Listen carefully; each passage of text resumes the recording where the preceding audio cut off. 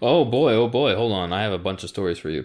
I'm sure people have heard of what happened in Greece with the fires, where basically tens of thousands of people were forced to leave their homes. Even people on holiday had to basically abandon their holidays as a result of massive fires on roads, on Corfu, and a bunch of other Greek islands. In fact, you can even see it from space. There's something called burn scars, where you can basically, on the map, you can see a blackened area of exactly the amount of damage. It's ridiculous that you can even that it's even to this degree.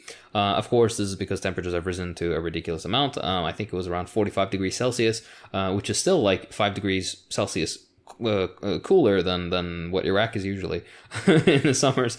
Shut the fuck up. Yeah. Stop flexing. You're like my Russian Ukrainian friends. Oh, this is not cold. Do you know what cold is? Go fuck yourself.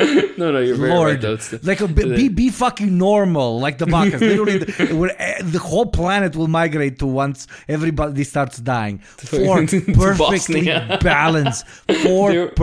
balanced fucking parts of the year. It is absolutely incredible. Exactly right. I'm very happy for you, Habibi. Do you want to know something I'm not happy about though? Your air conditioning bill. Oh, dude! Oh, don't even fucking get me started. Goddamn.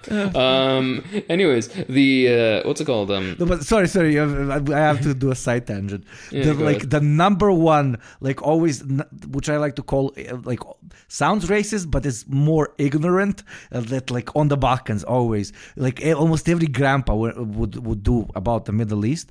You know, we're watching some movie and you know it's in the desert, and like I know you know where I'm going with this, and everybody's always like, but aren't they fucking hot? Why are they wearing so much shit? That is the number one fucking thing. And I obviously know the answer. Tell the answer actually to when you wear loose-fitting clothing, it allows air to circulate better. So in a way, it actually cools you down. Wearing tight clothes in hot areas is the stupidest thing you can fucking do. And that's why people are dying of heat stroke. Do you think people die of heat stroke in Iraq? No. I mean, it happens. I'm joking. But it's far less than British tourists in Spain.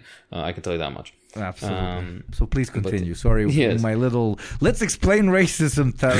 Ignorance, whatever the fuck. Okay, please continue. You got me, please. I wanna squeeze at your what's it called? Your advertiser brain for a little bit. You know they've set up like temporary centers for people whose homes have been destroyed or who had to basically run away from the fire so they can sleep there temporarily. You know, as just a shelter. Mm-hmm. And the walls are plastered with fucking Pepsi and bottled water ads. In these brilliant.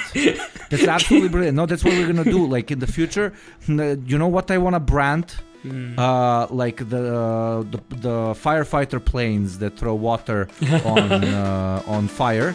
If that doesn't make you fucking thirsty, I don't know what will.